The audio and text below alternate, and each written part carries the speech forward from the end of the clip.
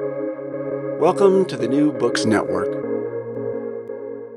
Hello everyone, and welcome to this New Books Network podcast on public policy. My name is Leo Naskow, and today I'm joined by Sir Paul Collier. Paul is currently Professor of Economics and Public Policy at the Blavatnik School of Government at the University of Oxford and is a Director of the International Growth Centre in London. He's a world-renowned development economist and an award-winning author, notably writing The Bottom Billion about helping the world's poorest countries achieve prosperity, and most recently co-authoring Greed is Dead with Sir John Kay, amongst many others in between. And today we're talking about one of those in-between books, all of which are highly enlightening, but today we're focusing on the future of capitalism. Now, this episode is not so as to substitute for reading the book, rather it's to supplement doing so, and you may have done so already. Published in 2018, it is a pragmatic and ambitious prescription for how wealthy capitalist democracies can address the new anxieties of the 21st century.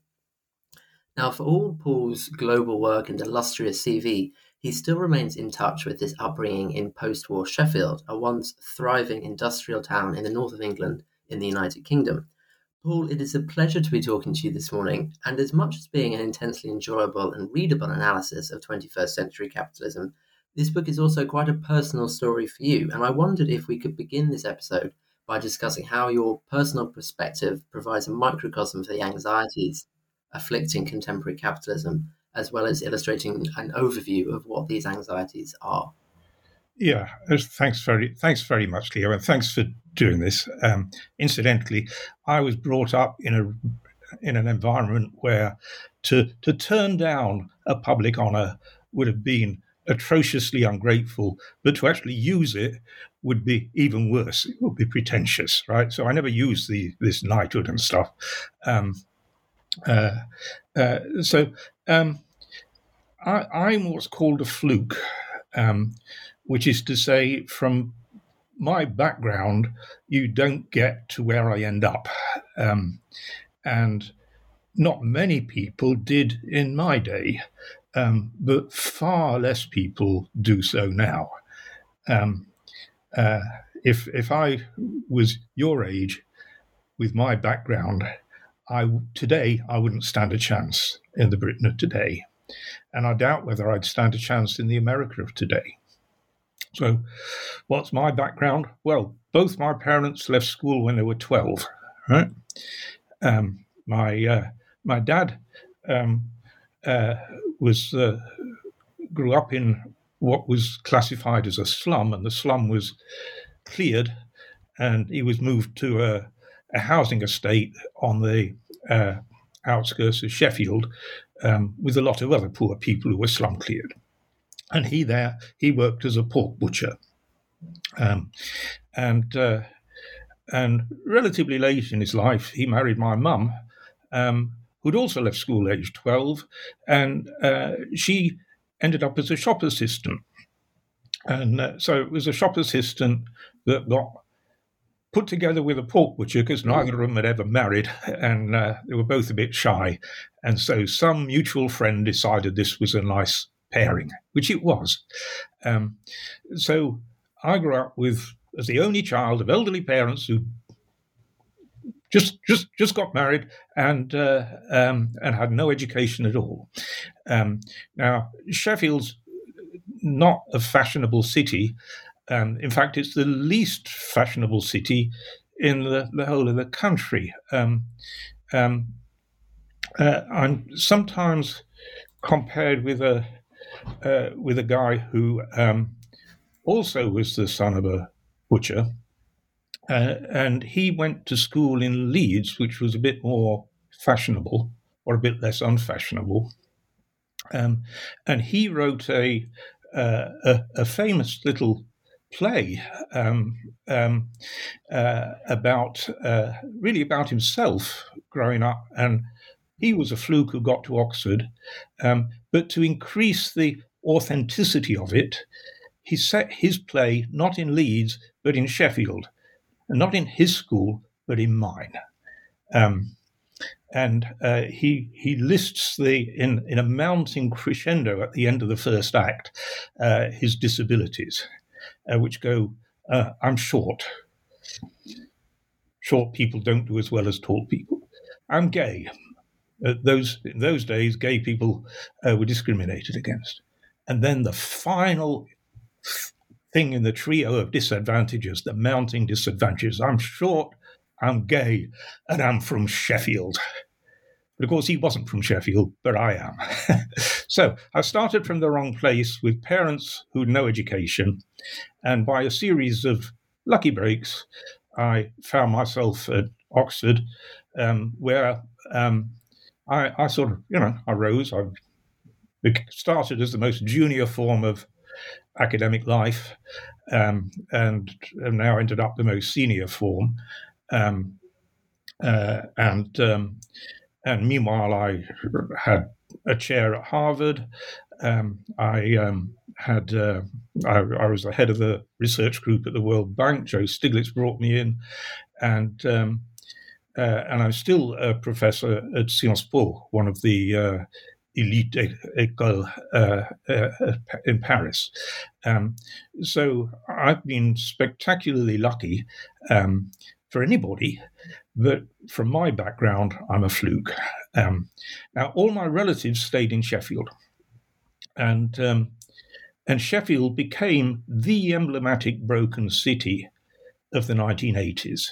It had two industries, Sheffield and its region, steel and coal, and they both completely collapsed. And that was my relatives. There's a famous film called The Full Monty, which you're too young to have seen, but is a very funny, poignant, comic film. One thing about Sheffield people is a very strong sense of humour. But that was my relatives, and they were living through a tragedy. So one of my relatives ended up. A lot of them ended up losing their jobs. One found another job cleaning toilets and that sort of stuff, So my relatives were going through hell, whilst I was in this paradise of Oxford and success. And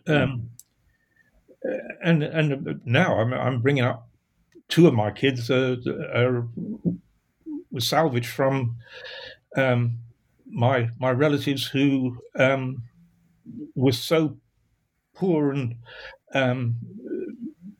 discombobulated by the chaos of the life that they were thrust into, that their kids were removed by social services disgracefully, and so I rescued them and I'm bringing them up. I'm very pleased to say that the elder of those two wants to go to Sheffield University, because I brought him up with a sense of belonging. Anyway, so that's me. And what was it about what made Sheffield emblematic of a broken city? What has happened in the past decades to get so it all happened pretty fast in the early 1980s, and it was a mixture of really stupid macroeconomic policy of the time, and overappreciated exchange rate. And Sheffield was an export city. And so suddenly the export industries, the steel industry, which had been the world center of specialist steel, with a very skilled workforce, that suddenly became uncompetitive, and it coincided with the strategy of South Korea trying to develop its own steel industry. And so the cluster that made Sheffield so prosperous, the cluster of firms and skills, collapsed and moved to South Korea. And these clusters they're sort of locally stable in the technical economic sense, that if you deviate within a little range, they'll go back, the cluster will reform, because there's so many scale advantages in being in a cluster.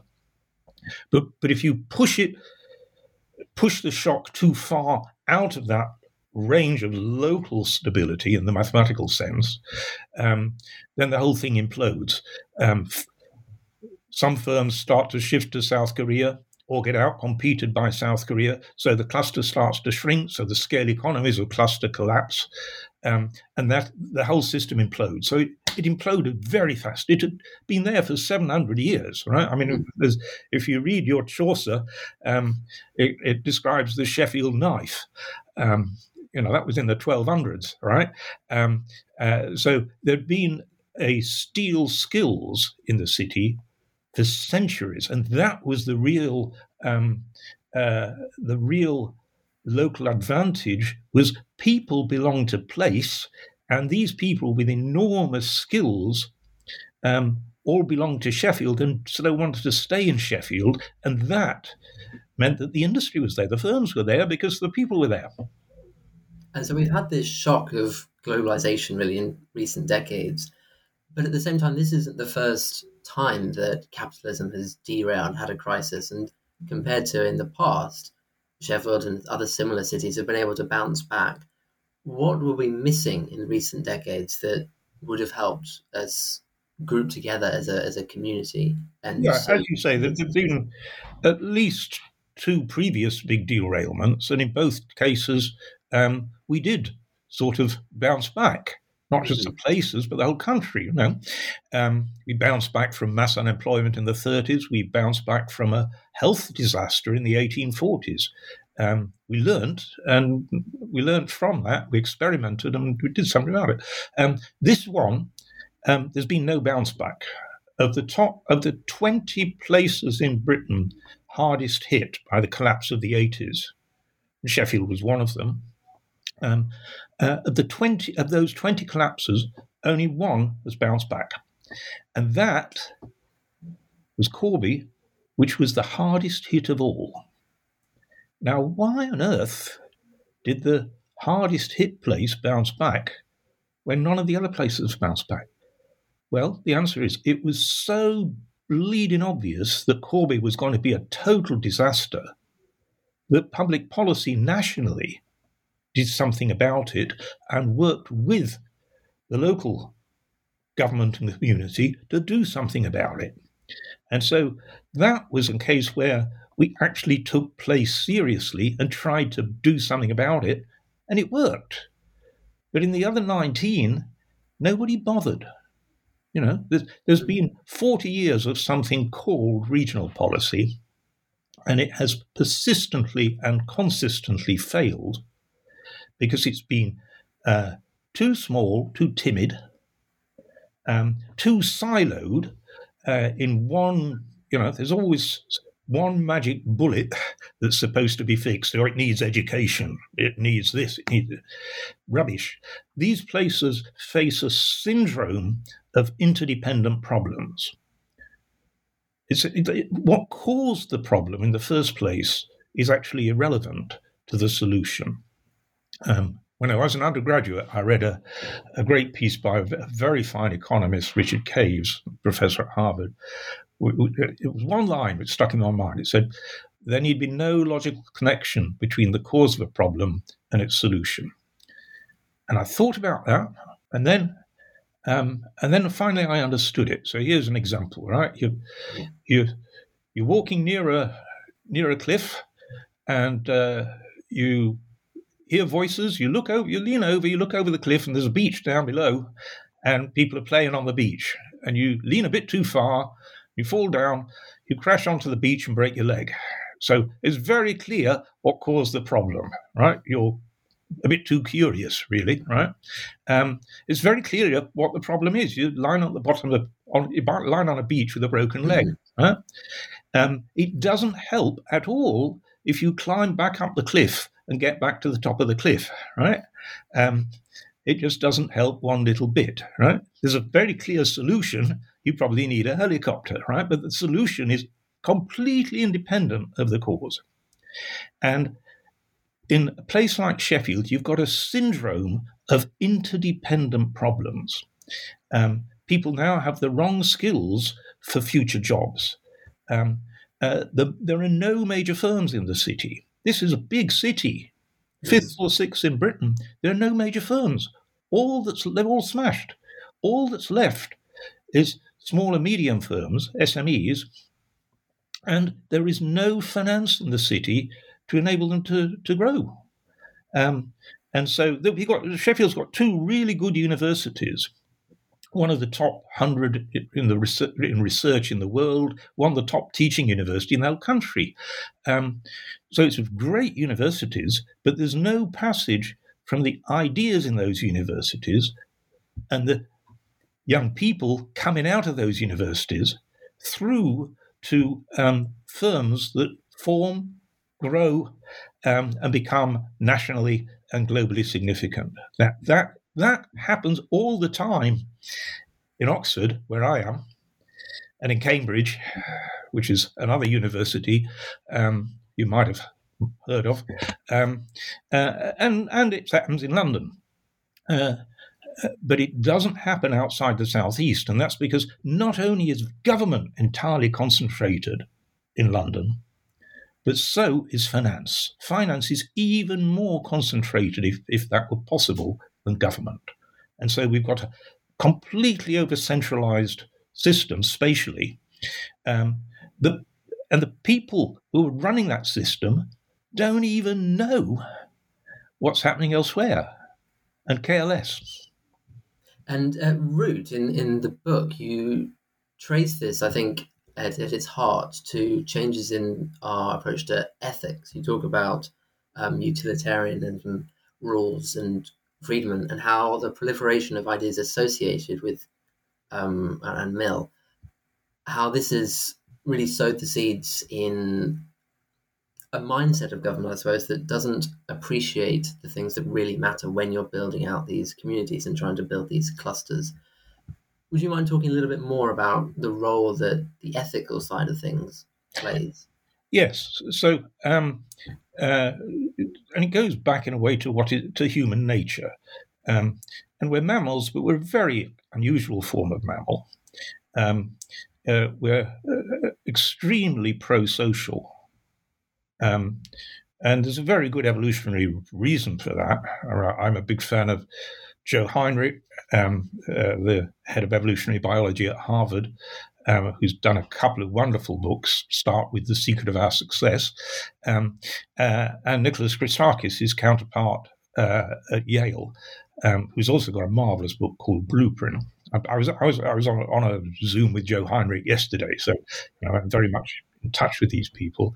But what they've realized is that the very process of human evolution made us a very unusual mammal, because coming down from the trees, we had to work in big groups. And so we had to learn how to cooperate and trust other people in big groups, which apes that stayed up in the trees had a very much easier life. They had a constant temperature, fruit to pick, life was easy. Down on the savannah, we were very unsuited to protecting ourselves. We didn't have proper claws or cladding or anything, so we were very vulnerable. And what on earth were we going to eat? How on earth do we catch these big fierce animals that are trying to eat us? So we came together. So we're a very unusual mammal. We're pro-social. We care about others. We cooperate. And we're also very imaginative. I've got a little comparison with a squirrel, I think, because I write my books under a tree in a wood. And I watch the squirrels, and the squirrels are bloody clever. They're very good at running up and down trees and jumping across, and they think ahead. If I could get my teenagers to think ahead as well as a squirrel, I'd really be pleased, because squirrels, you know what they do? They store nuts for the winter. That's thinking months ahead. That's really smart. My God, I mean, my teenagers can't think ahead more than a few minutes. So it's fantastic. So squirrels are very smart, but if you want to understand what a squirrel was like 100,000 years ago, easy. Just look at one today. As far as we can see, no squirrel has ever thought, I wonder if there's a better life than running around, jumping around up and down trees and gathering nuts. Even if they have thought about it, they've not done anything about it. But humans genetically were identical to what we were like 100,000 years ago.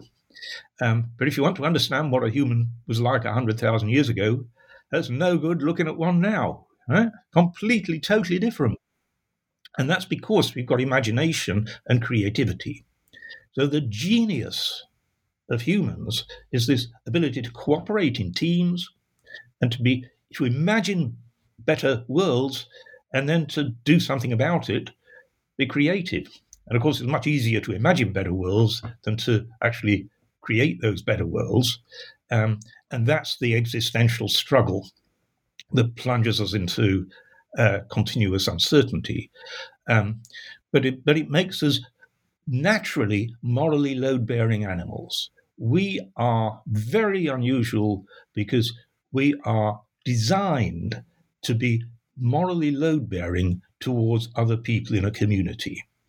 And that is really the secret of our success, that we're moral creatures within a community, caring about others in the community and building mutual obligations.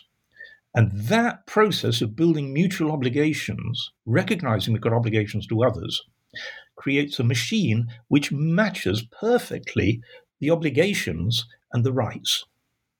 So that engine which says all the rights we have are fulfillable because we've got obligations to each other. That's the genius of a communitarian approach to rights. And tragically, that got abandoned, and both by the right and the left.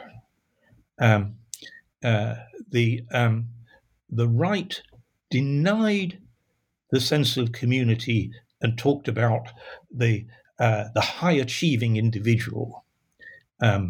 We don't have obligations to others. The successful, we deserve our success. I'm talking to a top businessman who said, in my day, becoming a chief executive was a responsibility. And now people who become chief executives see it as a prize, a reward. I deserve it. Huh? And so on the right, they marched away from mutuality towards individual, I deserve it, I'm smart. Right? And on the left, they also marched away from mutuality to this screeching of my rights. So that both on the right and the left, you've got this retreat into individualism. And if all I have is rights, who's got the obligations? And the answer is the state. And so we shrink from a world of mutuality, where we are a community of interdependence, to a ghastly world in which there's just a state showering down rights and angry individuals demanding more rights, and a state totally overloaded, unable to meet all those rights, because the state is increasingly distrusted. If you look at young people today, the big difference between young and old. Young are much more infected by individualism than old people, because it's something that's grown over the last 50 years, the individualism. And young people don't trust the state. They don't even trust each other. Right? It's a very low trust youth we've got at the moment. And that's a hell of a problem, because governments need to be trusted, and they need to be able to build willing compliance. Let me talk a little bit about leadership here. The archetypical bad leader is somebody who believes that they have gained their position because they deserve it. They think they're super smart. They know what to do.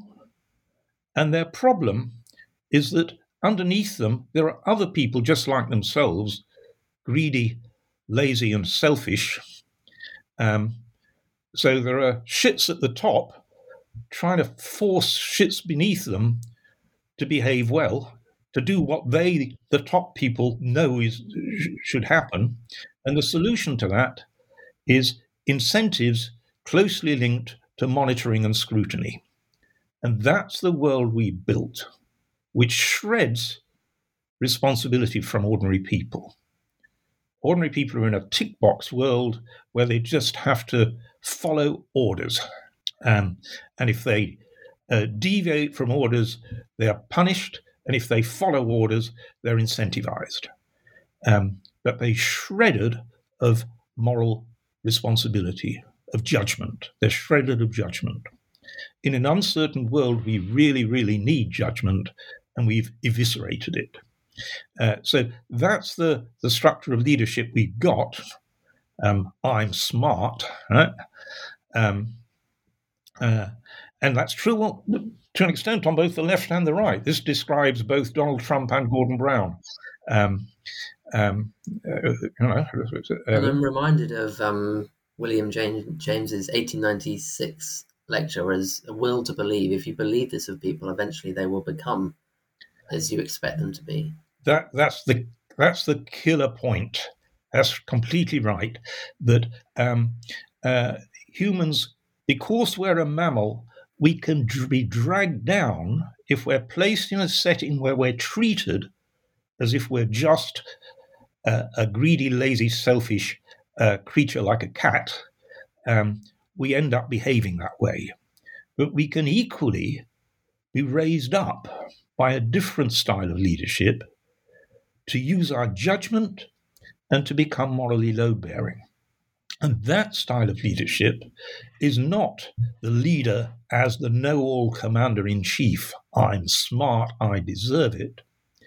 It's a leader who's humble, modest, admits that they don't know what to do, but communicates well because they're trusted. They win the trust of people, often with a bit of humour. Modest humour, self-deprecating humour. And with that combination, leaders can set goals. And by setting goals and then saying, I don't know how to achieve it, they devolve agency to where that agency is best accomplished in teams. And so a good leader is a communicator-in-chief, admits they don't know what to do, sets a goal, and then devolves agency, and then the teams struggle. Each team struggles to achieve it in its own way. One of them hits a solution, and then the secret of our success, Joe Heinrich's phrase, is we learn very rapidly from others. That's what other species can't do. If you test 3-year-old apes, 3-year-old chimps against 3-year-old kids with little puzzles, the 3-year-old chimps are just as smart as the 3-year-old kids. Put this triangle through this hole. Right? So Homo sapiens sapiens, super, super smart man, we're not that smart, right? The distinctive feature is that once a child has learned how to do it, the other children copy that very rapidly. That's the secret of our success. Chimps don't do that. They cannot learn from each other. Huh? That's hard to believe, but it's actually true, right? So the secret of our success is this ability to work in teams, in parallel, experimenting, and then a good leader says, right, this team's worked, let's learn from it. And so a good leader sets a goal, devolves agency to teams, and then hoovers up the learning as rapidly as possible. Rapid learning. If we applied that to a real-world problem like COVID, much the most successful country in the world, pretty well right the way through, has been Denmark. And I know the political leader there, Mette Frederiksen. She's very good. She's a single mother,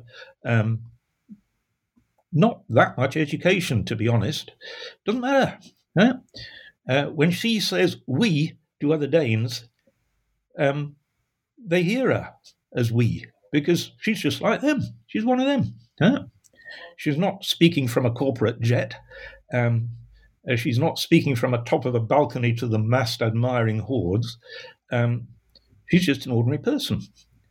And so she said, here's COVID. We don't really know what to do about it, but it's obviously contagious. And so try not to give it to your neighbour. That's your moral responsibility, just as it is mine. So if you're an old guy like Paul there, who's much more in danger of COVID, that could kill him, Paul, please stay out of the way of busy young people so they can get on with their lives. People need to send their kids to school. But that means young people, if you've got a young family, try not to kill granny, right? And so they completely missed the first wave of COVID. They completely missed the second. They got caught at Christmas with the third. And they very rapidly got it back under control because they said, we let our guard down. And so they've had the lowest excess mortality of pretty well any country in the world.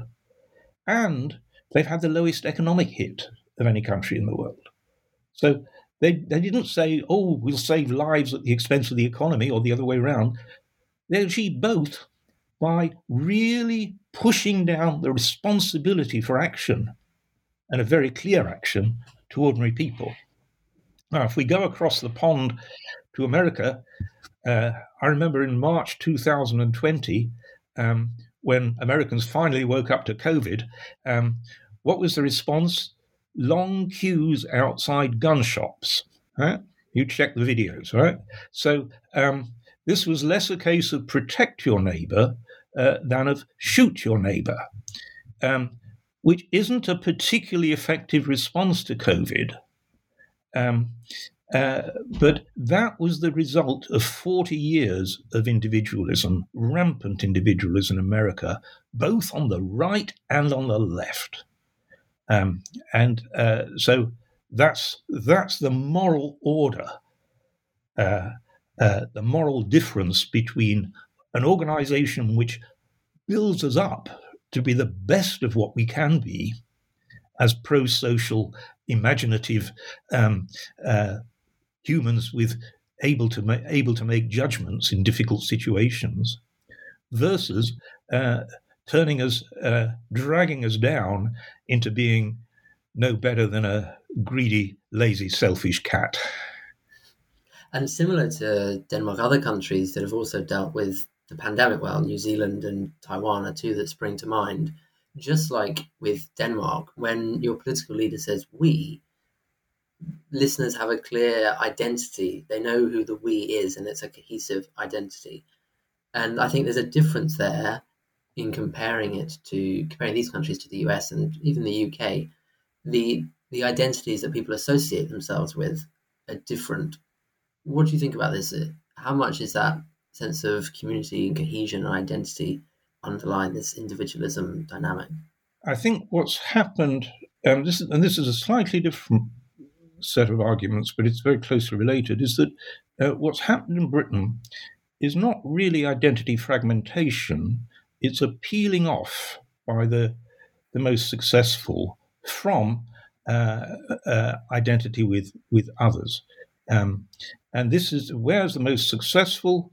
It's people like myself who live in either London or the big prosperous places of the southeast. And so they're spatially specific. In America, it's New York, Stanford, New York or the West, the coast, basically, or Washington, where I used to live. It was a cluster of very, smug people who. So it's a spatial concentration, but it's also the people who had a good education. So we've got a new class divide, which is between what I call insiders, the people who've got a good education and live in the right place, and everybody else. And the people who've got a good education and live in the right place have really become the new class, the new establishment. They have peeled off their identity from their fellow citizens. And they're much more comfortable with the same class in the metropoles in other countries than they are with their fellow citizens with less education in the provinces. I'm I'm a part of both these worlds. I'm part of the educated metropolitan elite, and an awful lot of my friends are just that. And I get on with them very well. And a lot of them are, in France, in Germany, wherever, all around the world. But I'm also attached to my relatives in Sheffield and my friends there. And so I'm a very freakish case of somebody who belongs to both worlds, and sees that I could not mix my relatives and friends in Sheffield with my elite metropolitans. They wouldn't know how to talk to each other. And the smug elite, and I call them smug because that's what they are, to be honest, the smug elite have the nerve to describe themselves as citizens of the world. They don't understand the concept of citizenship. They're citizens of the world, but not citizens of the only place where they really are citizens. And so they have contempt for their fellow citizens in England. And that is truly shame. That contempt is literally adding insult to injury. And so that is that's what puts the passion in what I write, because my friends and colleagues in the educated metropolitan world have to see what they're doing and have to start feeling ashamed of themselves. That's the beginning of changing our behavior. I, at one stage, also peeled off. And the rest of my life has been an atonement for that shameful action of peeling off from shared identity with my fellow citizens and human beings in Sheffield. I suppose I saw, not too recently, you wrote an article in, I think it was Prospect, about levelling up and HS2. I imagine you see a lot of what we've just talked about in the recent decision to tone down the ambition for HS2 in the north. Yeah, I mean, I think that the one qualification I'd have to that is that restoring a place like Sheffield, renewing it, first of all, it can only be done by the place, not by, you can't renew Sheffield from Whitehall. And secondly, it's renew rather than restore, I should have said, because the future of Sheffield is not going to be the same as the past. And the solution to the problem is not go back to the past. And remember, it's a syndrome of lots of things wrong. The skills are now wrong. There's no finance for firms. There's not a strong enough link between the universities and firm growth. And the local transport system is very poor. So the phrase "build back better" is a bit distracting in a way, because it's too much emphasis upon physical buildings and then railways. I mean, it would be nice to get HS2 built, especially if you want to build the rest of it, and it is a sort of emblematic of the whole problem that the London to Birmingham bit is a done deal, but the Birmingham to Leeds bit is going to be dropped. So that is a bit emblematic of the priority is London, which is the wrong way round, really. And we just see in an article today that the Mayor of London is bleating for yet more money to be pumped into transport for London. Billions, No. Sorry, London, you've been hugely overfavoured with infrastructure, with every damn thing. The imbalance in public spending between London and provincial England, and the imbalance in education spending research spending, it's been massive skew because all these decisions are taken by the educated metropolitans who it never occurs to them to do anything else. There's a wonderful little thing I learned that it's not in the Future Capitalism, but it ought to be, which is when during the midst of austerity, the Treasury was looking for budget cuts. One of the suggestions to ministers, which fortunately got squashed by the ministers, but one of the suggestions from the Treasury officials was, why not close the colleges of further education? And the justification for it that they gave was nobody would notice. What they meant by that was only the nobodies would notice. None of our kids go to colleges of further education. That's for the half of the population that doesn't go to university. So why don't we just close them? Nobody would notice. That tells you what the mindset was and who were the people taking the decisions. They were people whose kids all went to university and who didn't even occur to them that they had obligations to the half of the population that don't go to university. I mean, that was just a revealing of a whole pattern of disgraceful behaviour that went on for 40 years. This was not a political thing. 20 of those years were Labour, 20 were Conservative, right? Labour gave me a CBE, the Conservatives gave me a knighthood. I'm completely apolitical, and I think they are both morally responsible for a shameful and unique divergence. This degree of divergence hasn't happened elsewhere in Europe. And that's an excellent segue, actually, for what I wanted to get onto, because I did want to talk for the last probably 9 minutes about how we do renew. And the first thing that you've touched on a little bit is skills, local economies that are clusters where high skills both thrive and where everyone has the incentive to invest in human capital as well as sort of their local areas. And compared to the rest of Europe, the UK does this very poorly. And you talk about Switzerland in the book being exemplary of this, and Germany, of course, has done very well. And in addition, Denmark, we've talked about, its flex security system is also very successful in this respect. I wondered if you could talk a little bit more about what these countries do so well and what Britain could learn in terms of developing skills.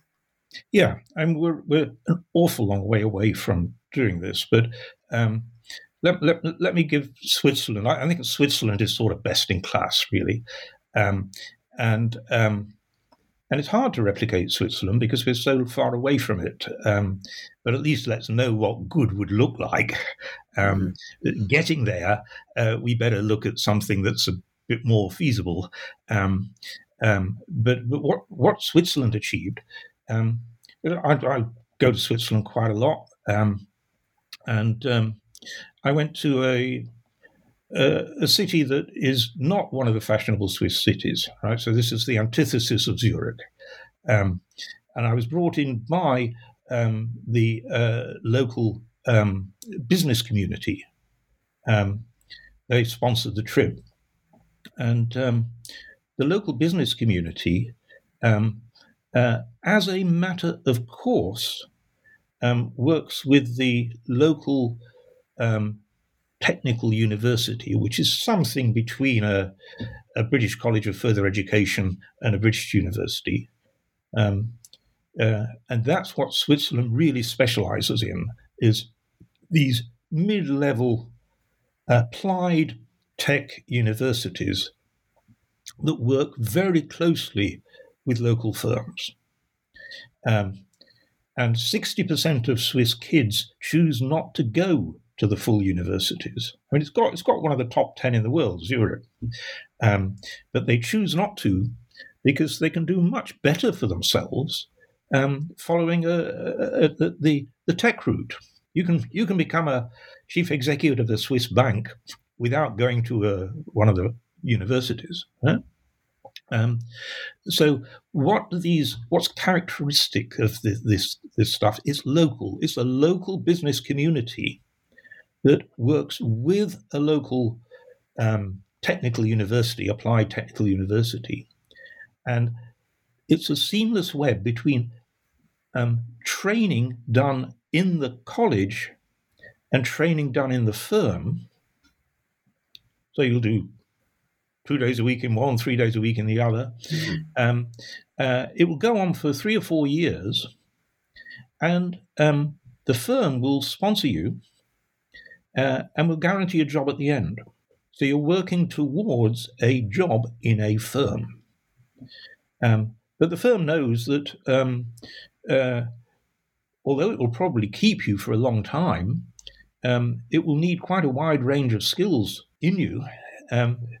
You'll start doing one little task, but over the course of the years, you'll need to be switched to different tasks. And so the training is not just in a particular skill, it's much broader than that. In fact, they're distinguished. It's partly life skills, things like grit, resilience, all the things that were the hallmark of a Sheffield lad when I grew up in Sheffield, right? They were the opposite, as it were, of a snowflake, if you forgive me. They were persistence, determination, grit, knowing that you'd have to struggle. And also there's life skills like be polite to a client. If you're the face of the firm, try not to be rude to the to the customer, right? And so basic skills, and this is what's taught, it's a full package. For 4 years, 3 or 4 years, you're paid, and so you're an apprentice, but you're paid, and this is wildly expensive, but half the costs are financed by the local firms. So they've got a lot of skin in the game. They're putting so much of their own money and future on the line, paying all this money, committing to a job. They make damn sure that these kids come out really, really employable, really productive. And this is a reciprocal obligation that's being built. It's so much of a reciprocal obligation that, and this is the really distinctive feature, and I picked this up in Germany as well. My grandfather came from a village outside Stuttgart, so I'm sort of persona grata going back to Stuttgart. The defining feature is that when a local firm does this, it doesn't expect to be praised, because it's the opposite. It knows that if they didn't do it, if they were the firm that didn't join in with this, the chief executive would feel ashamed. And the management in that firm would feel ashamed. When they went to a dinner party or a drink in the bar, people would be disapproving of them. It's that sort of social pressure that says, of course you've got to do this. It's what our community is about. Side? Or is it another half of that is if you don't invest in your people, your business just falls behind?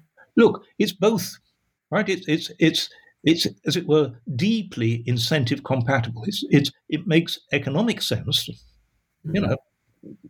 Switzerland is rather more prosperous than we are, decidedly more, right? So it makes economic sense, but it also makes, and we're not just greedy, lazy, selfish people, right? We really care about being seen by our peers as decent people, not showing off, but just fulfilling our obligations, and getting the good opinion of others, not showing off to be top dog, just getting the good opinion of others. So the social pressures reinforce the economic incentives. It works. And that overcomes, between them, that narrative overcomes the private incentives to free ride. And in Britain, where the apprenticeship system has completely collapsed, the incentive of an individual firm to free ride, to say, well, Where will we get our skills? Oh, we'll get it from immigrants who've already been trained, or we'll poach from another firm that's been stupid enough to do the training. We just pay them a bit more.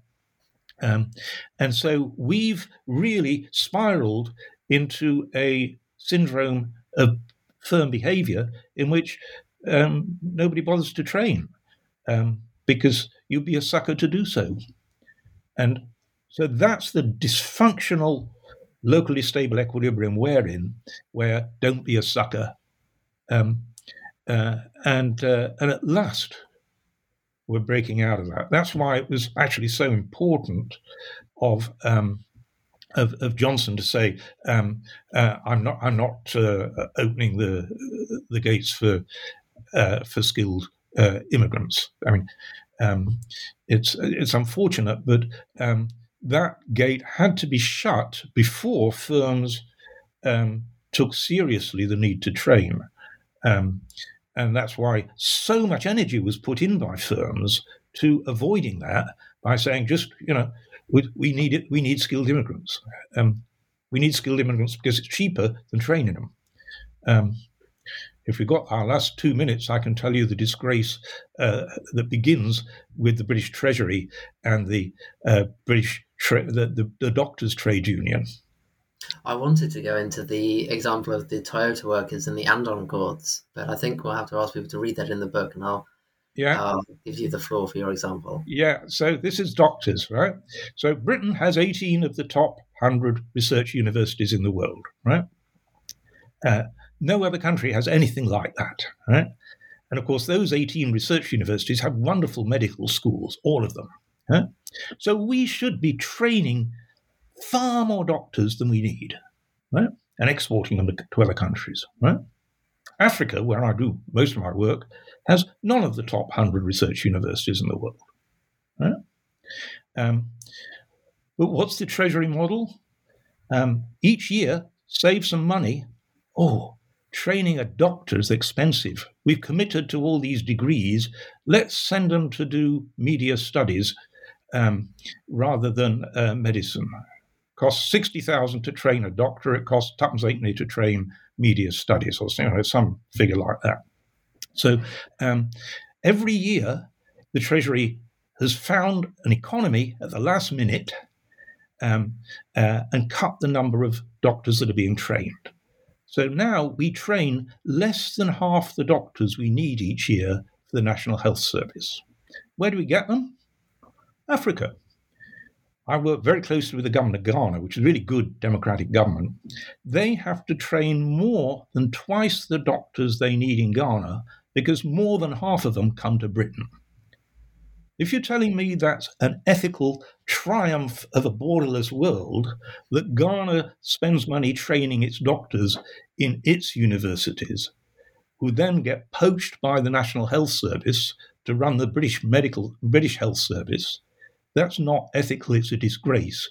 Why does the British Trade Union of Doctors like it? Because it keeps the top jobs, the fancy jobs, for the British doctors. That, to my mind, is deeply unethical, and why on earth NGOs are not screaming against it is another moral disgrace. They don't know or they don't care. They're part of this metropolitan bubble. And I think we have now reached the end of our time. The example of the Andon Accords is a wonderful illustration of how Japanese workers in Toyota are given the opportunity, in case they see a fault, to pull a cord and cause $10,000 worth of damage every minute, well, not damage, of losses to Toyota. And it's a great example of reciprocal obligations because workers are given so much trust to blow the whistle to make sure that quality is upheld. However, when we started just 55 minutes ago, I did promise that this would be to supplement reading the book rather than to substitute for it. And there is so much more in the book that is wonderful to read and really should be read. So I would encourage anyone listening to do so, and also to reflect on this discussion as well. Paul, thank you very much for joining me this morning. I hope you enjoyed Thanks very much, conversation Leo. as I well. did. And of course, the denouement of the andon cause is that Toyota bankrupts General Motors. The mutual trust works. That's the Thanks climax very of the much. story. Thank you very much for listening, everyone. And until next time, goodbye.